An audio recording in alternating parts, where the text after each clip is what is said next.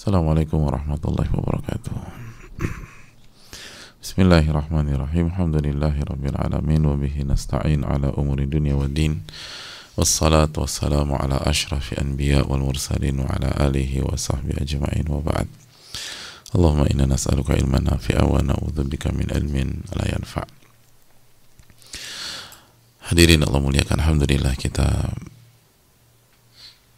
kembali diberikan nikmat oleh Allah Subhanahu wa Ta'ala sehingga kita bisa mengisi waktu pagi ini dengan ibadah, mulai dari qobliyah subuh, lalu salat subuh, lalu zikir pagi, lalu kita duduk bersama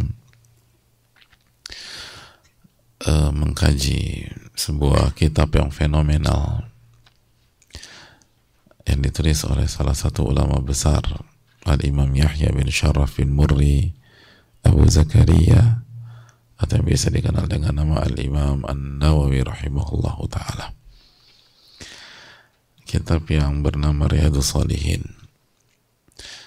yang diterima oleh umat, dikaji oleh para ulama dari waktu ke waktu di berbagai macam atau di berbagai negeri dan negara.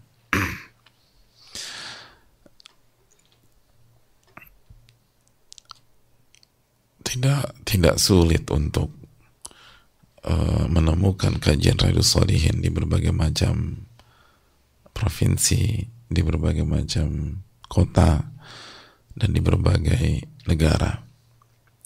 Buku ini dikaji, dibahas, dilayani dengan luar biasa, dan itu dijelaskan oleh para ulama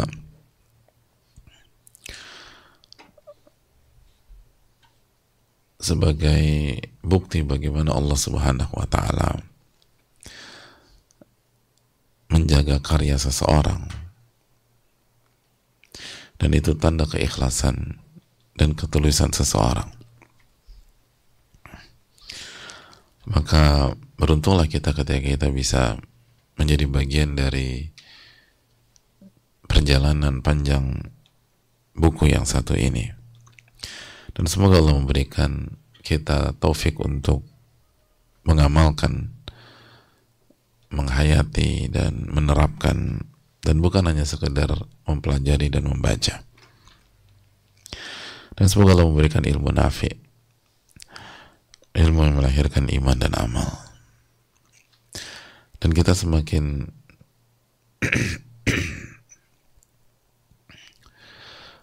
beruntung ketika kita mengkaji kitab ini di hari-hari mulia, di hari-hari yang istimewa, 10 hari pertama di bulan al-Muharram. Nah, hari ini tepatnya hari tanggal 9, hari di mana umat berpuasa sunnah, karena Nabinya SAW menyampaikan, kalau aku masih hidup tahun depan aku akan berpuasa tanggal 9 al-Muharram. Maka ini adalah hari yang sangat baik, hadirin, dan kembali kita ingatkan untuk berpuasa di esok hari kecuali ada udzur syar'i. Puasa yang dinamakan puasa Asyura, puasa tanggal 10 al-Muharram, yang menghapuskan dosa satu tahun ini jika kita kerjakan dengan ikhlas, jika kita kerjakan dengan penuh kekhusyuan. Dan semoga kita tidak lalai dalam mengisi waktu di hari esok, dan minta pertolongan kepada Allah Ta'ala. Berdoa agar Allah memberikan taufik sehingga kita menjadi salah satu hamba-hamba yang berpuasa di esok hari, berpuasa dengan keikhlasan, berpuasa dengan kekhusyuan, berpuasa dengan ilmu, berpuasa dengan mengerti hakikat dari hari yang sangat istimewa. Dan semoga Allah memberikan taufiknya kepada kita, amin ya rabbal alamin. Dan secara umum marilah kita memperbanyak amal ibadah di bulan al-Muharram ini. Dan semoga Allah terima amal ibadah kita. Amin ya Rabb. Hadirin Allah muliakan, sebagaimana juga salawat dan salam semoga senantiasa tercurahkan kepada Rasulullah alaihi salatu wassalam beserta para keluarga, para sahabat dan orang-orang istiqomah berjalan di bawah naungan sunnah beliau. Kita kembali bersama hadits Abu Isa Radhiallahu ta'ala tentang hal-hal yang diharamkan oleh Allah dan hal-hal yang dibenci oleh Allah. Dan kita masih membahas tentang sabda Nabi SAW, karihalakum qila wa qala وكثرة su'al wa idha'atal mal. Dan Allah membenci qila wa qal, Allah membenci kathratal su'al, dan Allah membenci idha'atal mal. Dan kathratas su'al adalah banyak bertanya. Dan kita sudah jelaskan banyak makna dari banyak bertanya atau banyak meminta adalah meminta harta manusia untuk kepentingan pribadi tanpa alasan yang syar'i, tanpa kondisi darurat. Dan juga kita sudah jelaskan di antara maknanya adalah bertanya tentang privasi orang kepada orang tersebut. Kita terlalu banyak atau nyecar tentang kehidupannya, tentang hal-hal yang dia nggak nyaman kalau diketahui oleh pihak lain. Itu juga dibenci oleh Allah Subhanahu wa Ta'ala. Begitu juga pertanyaan tentang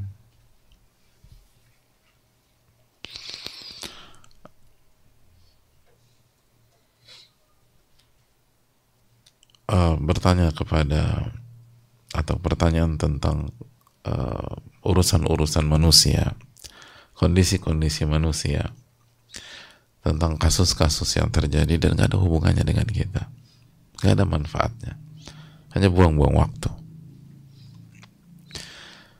Kita bukan orang yang punya kapasitas membahas, kita bukan orang yang punya peran di sana. Kita tahu nggak tahu sama aja dalam hidup kita, kan nambah iman kita juga. Dan bertanya tentang hal-hal itu dibenci oleh Allah Subhanahu wa Ta'ala. Penasaran tentang urusan orang, kehidupan orang, masalah-masalah orang. Padahal kita pun juga sangat banyak masalahnya, dan kita akan kerepotan di hari kiamat untuk menjawab pertanyaan-pertanyaan Allah tentang masalah-masalah hidup kita. Terus ngapain urus-urusan orang? Kecuali memang kita punya kepentingan di sana, dalam arti itu menjadi tanggung jawab kita, itu menjadi PR kita. Misalnya masalah orang tua harus tahu masalah anaknya di sekolah, atau guru harus tahu masalah murid-muridnya, atau hal-hal yang serupa dengan itu. Tapi kalau nggak ada hubungannya, kita harus rubah pola yang mungkin kita kerjakan selama ini. Pengen tahu urusan orang,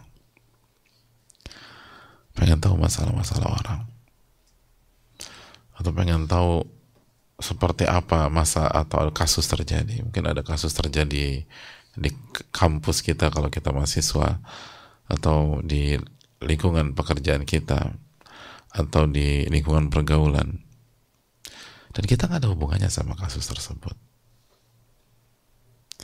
Dan membahas kasusnya hanya buang-buang waktu, bahkan hanya menyakitkan hati. Bukan sakit hati tersinggung, tapi hati kita bisa sakit. Karena memang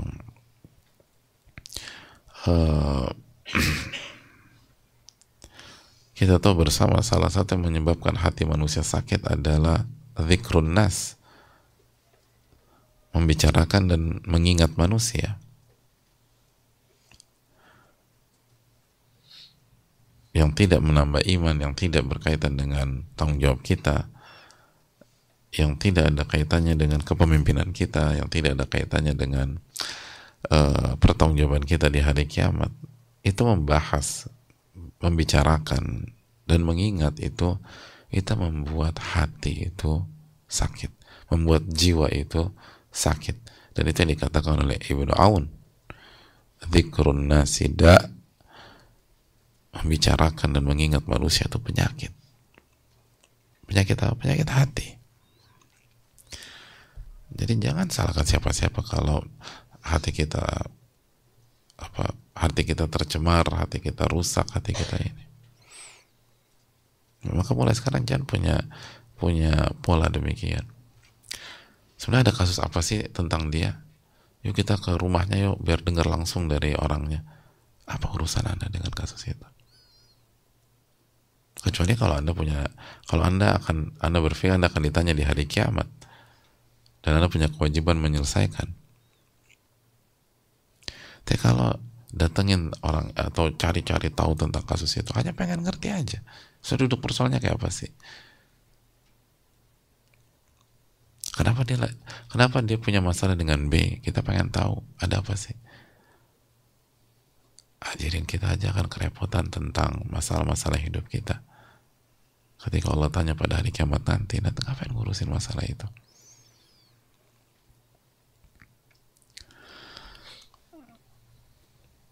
Jadi, dan itu hal yang dibenci oleh Allah, dibenci. Jadi bagaimana hidup kita mau bahagia kalau kita melakukan hal yang dibenci oleh Allah Ta'ala? Lalu diantara maknanya juga bertanya tentang bertanya kepada ahli ilmu atau guru tentang masalah-masalah yang tidak ada manfaatnya bagi umat, tidak ada manfaatnya bagi kita, dan bahkan bisa menimbulkan fitnah, sebagaimana ucapan dari Abu Hurairah. Saya mendapatkan 2 data dari Rasulullah SAW, 2 jenis data, dan data-data yang pertama saya sebarkan, dan data-data yang kedua kalau saya sebarkan maka nyawa ini akan melayang. Artinya menyebarkan data yang jenis kedua itu nggak ada manfaatnya, dan justru bisa membuat fitnah dan bisa membuat mudarat bagi banyak pihak termasuk diri saya. Dan ini bukan berarti Abu Hurairah takut lalu menyembunyikan ilmu. Beliau ingin memberikan pesan bahwa ada data-data yang gak ada gunanya kalau disebarkan. Mungkin berguna bagi kita untuk konsumsi pribadi, untuk ibrah, untuk bank data. Tapi begitu kita bertanya, kita sebarkan, maka nggak ada manfaatnya, justru memudaratkan.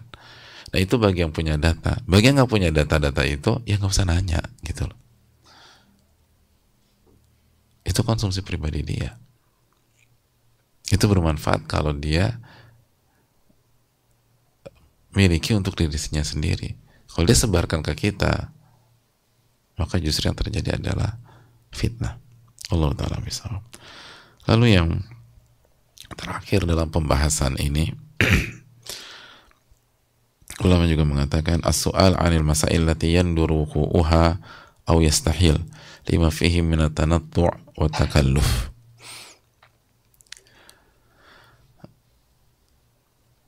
Jadi bertanya tentang masalah-masalah yang jarang terjadi, bahkan mustahil terjadi.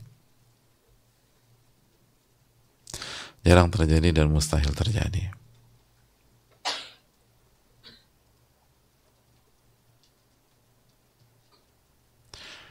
Karena di dalamnya ada sikap melampaui batas dan berlebih-lebihan. Jadi bertanya tentang masalah yang sering terjadi atau mustahil terjadi. Mohon maaf, yang jarang terjadi dan bahkan mustahil terjadi. Itu tidak disukai. Itu tidak disukai. Dan itu dibenci oleh Allah Subhanahu wa Ta'ala. Itu dibenci oleh Allah Subhanahu wa Ta'ala.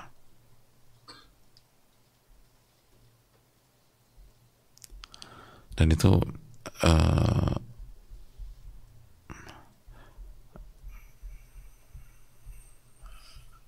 diterangkan oleh para ulama dan dibahas oleh para ulama.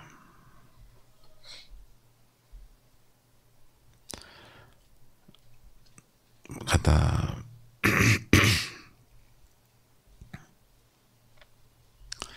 kata para ulama kita, hadirin Allah muliakan,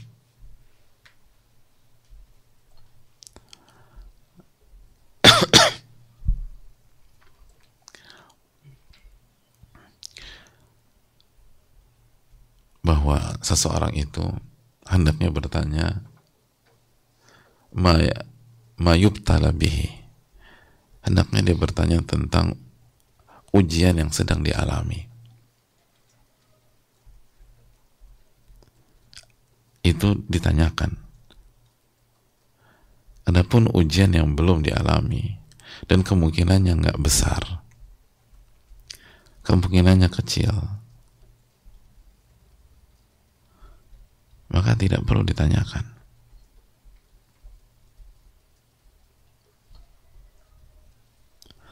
Bahkan kita tahu bersama-sama kaidah para ulama bahwa ada banyak musibah atau bencana itu datang karena pertanyaan. Kalau nggak ada yang bertanya itu secara sebab akibat, bencana itu nggak datang. Tapi gara-gara ditanya, ada yang diuji dengan pertanyaan itu.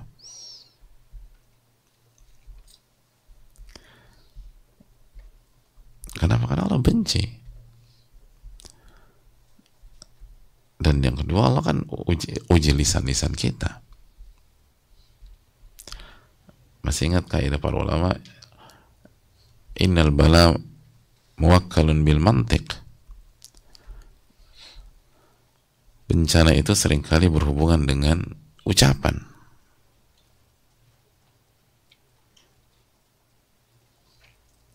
Makanya itu tadi Jabir mengatakan ma unzilal bala'u illa kathratus su'al, atau ma anzalal bala'a illa kathratus su'al. Tidaklah ada pihak yang bisa menurunkan bala kecuali pertanyaan-pertanyaan yang gak ada gunanya itu.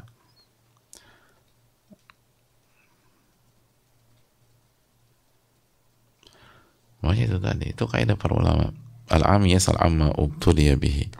Seseorang itu hendaknya bertanya tentang ujian yang sedang dia hadapi.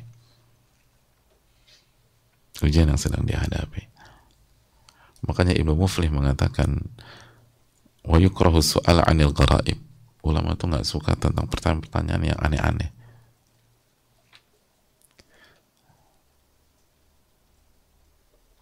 Pertanyaan yang aneh-aneh.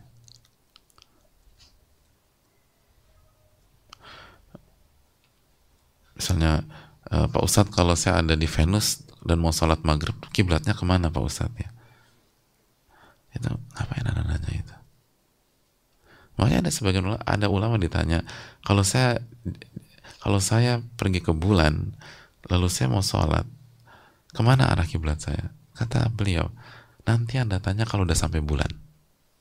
Kalau Anda benar-benar sampai bulan, Anda hubungi saya. Atau besok mau berangkat, hubungi saya. Oh enggak ada rencana ke bulan. Jangan kan ke bulan, ke Jawa Tengah aja nggak pernah dia. Ke Jawa Timur belum pernah. Gitu. Makan pecel langsung di Surabaya enggak? Gitu loh. Gitu. Nggak berani naik pesawat. Gitu. Takut ketinggian. Ngapain bicara ke sana? Jadi kadang-kadang aneh-aneh. Gitu.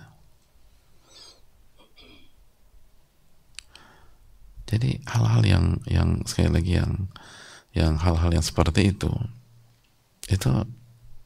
dihindari. Ada orang misalnya, orang Indonesia misalnya, mau nasihatnya Ustadz kalau aku jadi presiden Uganda. Ngapain nanya kayak gitu? Anda punya warga negara Uganda? Enggak sih Pak Ustadz, saya kemarin lagi mimpi aja. Penasaran apa ya yang harus saya lakukan ya demi rakyat Uganda kalau saya jadi presiden Uganda. Nanti kalau jadi presiden baru besok pelantikan tanya misalnya, Jadi hadirin Allah muliakan, pertanyaan-pertanyaan yang aneh-aneh gitu tuh nggak usah ditanyakan.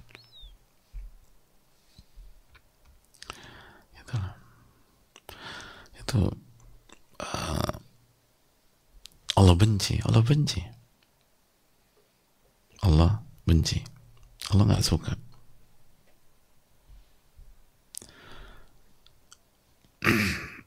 Makanya hadirin Allah muliakan, Ibn Abbas mengatakan ma ra'aitu qauman khairan min ashabi Rasulullah SAW. Nggak ada kaum yang lebih baik daripada sahabat-sahabat Rasul SAW. Ma sa'alu illa an thalatha asyrata mas'alatan hatta qubid. Banyak para sahabat itu, kata Ibn Abbas, ini testimoni beliau, itu selama hidup mereka tidak bertanya kepada Nabi SAW kecuali 13 persoalan sampai Nabi SAW wafat. Kullihinna fil Quran, dan 13 itu tentang Al-Quranul Karim. Wa makanu yas'aluna illa amma yanfa'uhum, dan mereka nggak bertanya kecuali yang bermanfaat bagi mereka. Jadi nggak ada yang lebih baik daripada para sahabat, kata Ibn Abbas. Dan sebagai contoh, ada banyak para sahabat itu nggak pernah bertanya kecuali 13 masalah. Ini sebagai contoh aja. Angka 13 bukan dijadikan tolak ukur, tidak. Setiap orang beda-beda. Tapi lihat poinnya adalah semua pertanyaan itu tentang Al-Quran. Dan hal-hal yang bermanfaat bagi mereka. Mereka nggak bertanya tentang hal-hal yang nggak bermanfaat. Nah, ini kan teguran bagi kita dan wake up call bagi kita. Ada banyak orang ngebahas masalah-masalah yang nggak penting, atau membahas masalah-masalah kasus yang lagi viral atau yang lagi ini, dan nggak ada hubungannya sama dia. Ada orang nanya, Ustadz kemarin kan ada kejadian itu sebenarnya gimana sih Pak Ustadz hukumnya gitu. Sedangkan di hari itu dia punya masalah dengan suaminya, dia punya masalah dengan istrinya, dia punya masalah dengan anak-anaknya, dia punya masalah dengan A, dengan B, dengan C, dia punya masalah dengan orang. Kenapa nggak nanya itu? Kenapa justru nanya sebuah kasus yang lagi viral, itu pun minggu lalu, dan sekarang kasusnya udah hilang juga, dan nggak ada manfaatnya juga bagi dia, dan dia juga belum tahu tafsir surat Al-Fatihah. Kenapa nggak tanya tafsir surat Al-Fatihah? Kenapa dia nggak nanya tentang apa mana iyyaka na'budu wa iyyaka nasta'in? Anda udah tahu belum tafsir iyyaka na'budu wa iyyaka nasta'in? Dan apa korelasi ayat itu dalam kehidupan kita?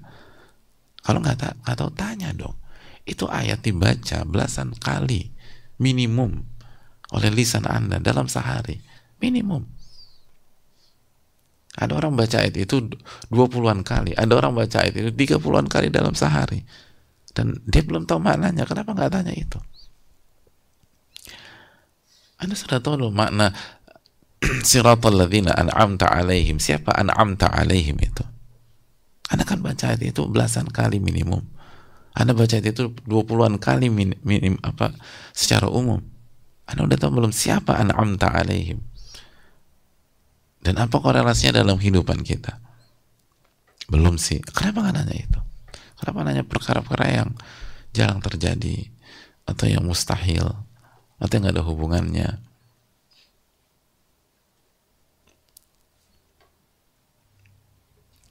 Itu membuat hidup kita nggak berkah. Karena tanatu itu orang yang itu tadi,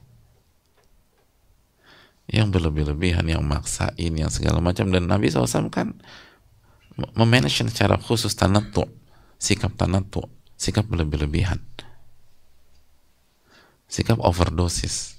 Apa kata Nabi SAW? Halakal mutanatti'un, celaka mutanatti itu. Orang yang kayak gitu tuh celaka.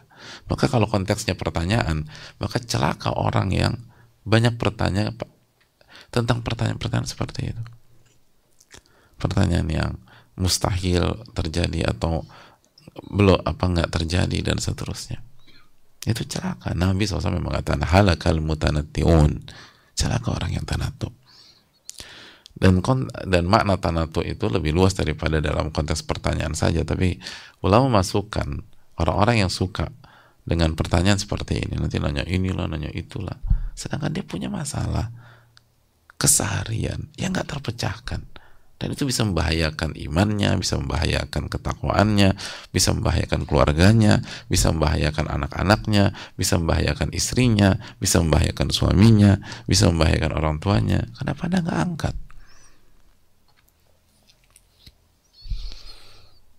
Dan itu tadi, bala itu diundang, salah satu pengundang bala itu pertanyaan-pertanyaan kita yang ada manfaatnya. Ngapain nanya itu? Ada banyak hal yang harus kita tanyakan, kita nggak tanya. Makanya kata Ibnu Abbas, para sahabat itu nanya tentang Al-Quran, tentang apa tafsir ini, apa korelasi surat ini dengan kehidupan saya ya. Itu ditanyakan sama para sahabat. Kita, Al-Quran ada di hadapan kita, nggak pernah kita tanyakan. Coba kita tanya diri kita masing-masing. Kita hidup udah berapa tahun? Kita hidup udah berapa tahun? Dan berapa kali kita bertanya tentang ayat Al-Quranul Karim? Berapa kali kita tanya? Dalam hidup kita loh. Bukan dalam 1 bulan ini. Bukan dalam 1 tahun ini. Dalam hidup kita.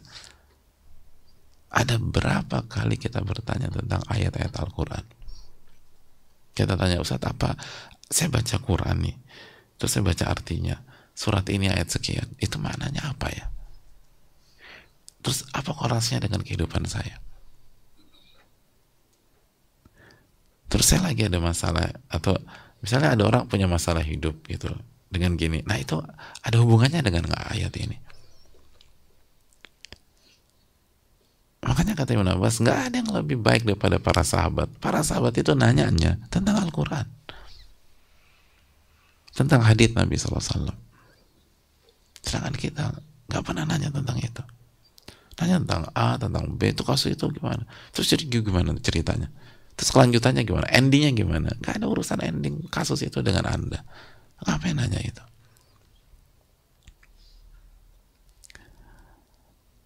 Atau itu pertanyaan-pertanyaan yang mustahil, yang nggak jelas.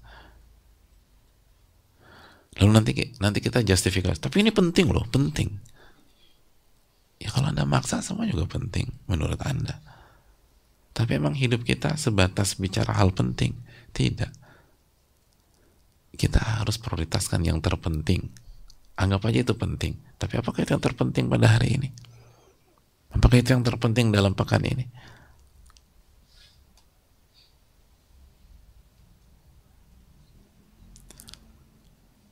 Oke, itu kasus penting. Tapi lebih penting mana dengan urusan rumah tangga Anda? Anda kan ditanya tentang istri Anda pada hari kiamat. Udah bisa belum ngejawab? Anda kan ditanya tentang bagaimana Anda mentaati suami Anda. Nah, udah ngerti belum rambu-rambunya mentaati suami seperti apa? Anda kan ditanya tentang anak-anak Anda. Gimana tuh? Itu lebih baik nanya-nanya tentang itu daripada hal-hal yang mustahil terjadi atau peluangnya sangat kecil terjadi. Peluangnya sangat kecil terjadi.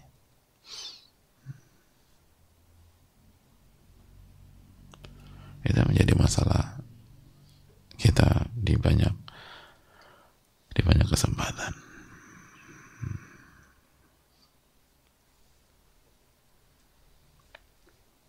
Ibnu Umar mengatakan, la tas'alu amma lam yakun. Ibnu Umar mengatakan, kalian tuh jangan bertanya tentang sesuatu yang belum terjadi. Fa inni sami'tu Umar yanha an yus'al amma lam yakun. Karena aku mendengar langsung Umar radhiyallahu ta'ala, bapakku, ayahku Umar bin Khattab, itu melarang orang untuk bertanya sesuatu yang belum terjadi. Bukan berarti ini membunuh mentalitas visioner, bukan. Tapi ulama atau Umar bin Khattab radhiyallahu ta'ala anhu ingin mengajarkan kita bagaimana menentukan skala prioritas. Yang sudah terjadi aja Anda banyak belum tahunya. Kenapa bahas yang belum terjadi? Dan banyak hal yang belum terjadi itu seringkali nggak akan terjadi dalam hidup Anda. Dan kalaupun ada kemungkinan terjadi 50-50. Buat apa Anda fokus ke 50-50 sedangkan yang 100% sedang terjadi dalam hidup Anda nggak tahu masalah itu. Kalau semua sudah tercover, Anda kuasain semua yang sudah terjadi, barulah mungkin bisa dipertimbangkan membahas sesuatu yang ada kemungkinan. Dan pada dasarnya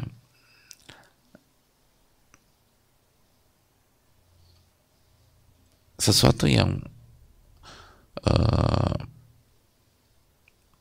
kemungkinannya kecil terjadi atau 50-50 itu belum cukup untuk menarik perhatian kita. Sebagaimana yang kita sudah jelaskan bahwa untuk membuat seseorang itu melangkah atau menarik perhatian seseorang itu butuh persentase yang cukup besar, atau yang biasa dikatakan oleh ulama usul fikih adzan ghalib, dugaan kuat. Jadi kalau ada kemungkinan terjadi besok atau lusa atau minggu depan, dan kemungkinan terjadinya itu besar, adzan ghalib, itu ditanyakan. Ada kemungkinan besar seperti ini, gimana ya hukumnya? Tapi kalau kemungkinannya kecil gitu loh,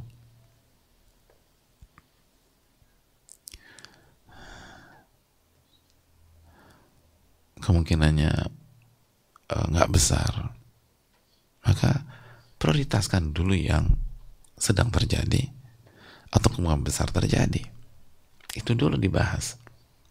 Itu cara berpikir ilmiah. Dan bukan membunuh kreativitas.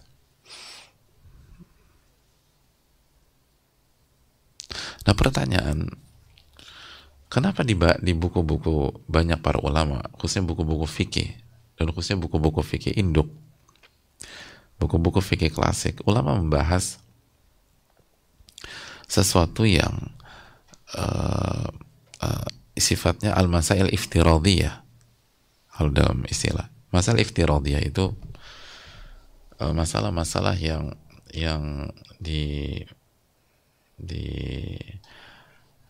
atau masalah-masalah yang nggak terjadi pada saat itu. Lalu jika terjadi maka begini hukumnya gitu. Tapi masalah nggak terjadi. Di antara keterangannya maksudnya adalah para ulama bukan seperti kita. Mereka membahas masalah iftiradiyah di dalam buku-buku klasik khususnya. Itu karena beberapa faktor. Ada maslahatnya. Intinya ada maslahatnya, ada manfaatnya. Di antaranya ada banyak manfaat, ada banyak masalah-masalah mereka bahas. Itu kejadian sekarang. Kejadian. Dengan adanya teknologi, dengan adanya sarana komunikasi sekarang, kejadian. Dan itu ngebantu ulama hari ini untuk mendudukan masalah. Sangat ngebantu. Jadi di zaman mereka nggak kejadian, tapi di zaman sekarang kejadian. Dan banyak kasus. Lalu di antara alasannya itu untuk, kata para ulama, untuk mengasah logika berpikir. Bukan karena kepo tentang masalah-masalah yang nggak penting, nggak. Itu mengasah logika berpikir.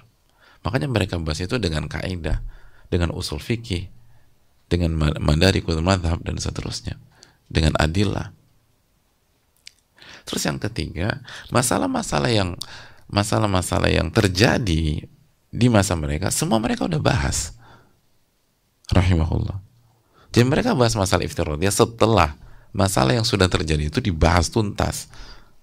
Silakan baca buku-buku fikih, kita akan berdecak kagum hadirin. Itu masalah dibahas detail.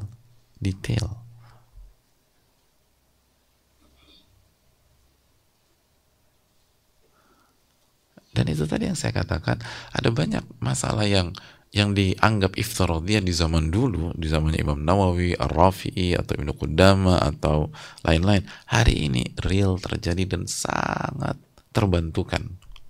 Dan ada banyak disertasi ilmiah tentang masalah itu. Misalnya masalah-masalah iftiradiyah dalam bab nikah yang hari ini terjadi, gitu. Jadi maksudnya masalah-masalah iftiradiyah di dalam buku-buku fikih. Tadi kita udah jelaskan masalah iftiradiyah itu masalah yang belum terjadi. lalu dibahas baru kalau kejadian begini duduk persoalannya. Itu sangat terbantu kan. Itu berbeda dengan terkesan sama. Jadi ulama itu bukan iseng, bukan iseng. Dan mereka lakukan itu dengan ketakwaan, dengan kekuatan ibadah, dengan kewaraan, dengan intuisi orang-orang bertakwa. Beda dengan kita. Intuisi kita dengan mereka tuh beda. Karena ketakwaan kita dengan mereka beda. Ibadah kita dengan mereka tuh beda. Dan itu mereka bahas masalah gitu dengan tetap menjaga ibadah-ibadah dan tetap menjaga kewajiban-kewajiban dan tanggung jawab mereka. Mereka bahas masalah itu dengan misalnya tetap mengkhatamkan Al-Quran secara rutin. Kita bahas masalah itu khatam aja nggak pernah. Daripada itu mendingan khatamin Quran, mas. Kita bahas masalah A, masalah B, mentok-mentok khatamkan Quran sekali setahun. Itu pun di Ramadan. Selebihnya udah nggak pegang Quran. Illa man rahimah rabbuh, kecuali dirahmati oleh Allah Subhanahu wa taala. Sedangkan mereka bahas masalah itu ada yang 7 hari khatam, 7 hari khatam, per 7 hari khatam. Ada yang per 3 hari khatam. Jadi beda. Kalau Anda mau bahas masalah itu, ikutilah pola mereka secara full package, secara utuh gitu. Adapun kita sibuk dengan hal-hal yang seperti itu, sedangkan kita nggak ngerti yang sedang terjadi dalam hidup kita nggak ngerti setiap apa kedudukan ujian-ujian hidup, lalu kita pun banyak lalainya, kita ini dan seterusnya. Itu talbis iblis, dan itu membuat Allah benci kepada kita. Dan kalau Allah benci, bagaimana kehidupan kita? Ini yang bisa disampaikan, semoga bermanfaat. Semoga Allah memberikan taufik kepada kita. Allahumma inna nas'aluka ilman nafi'an wa na'udzubika min ilmin la yanfa'. Subhanaka wa bihamdika, la ilaha illa anta, astaghfiruka wa atubu ilaik. Assalamualaikum warahmatullahi wabarakatuh.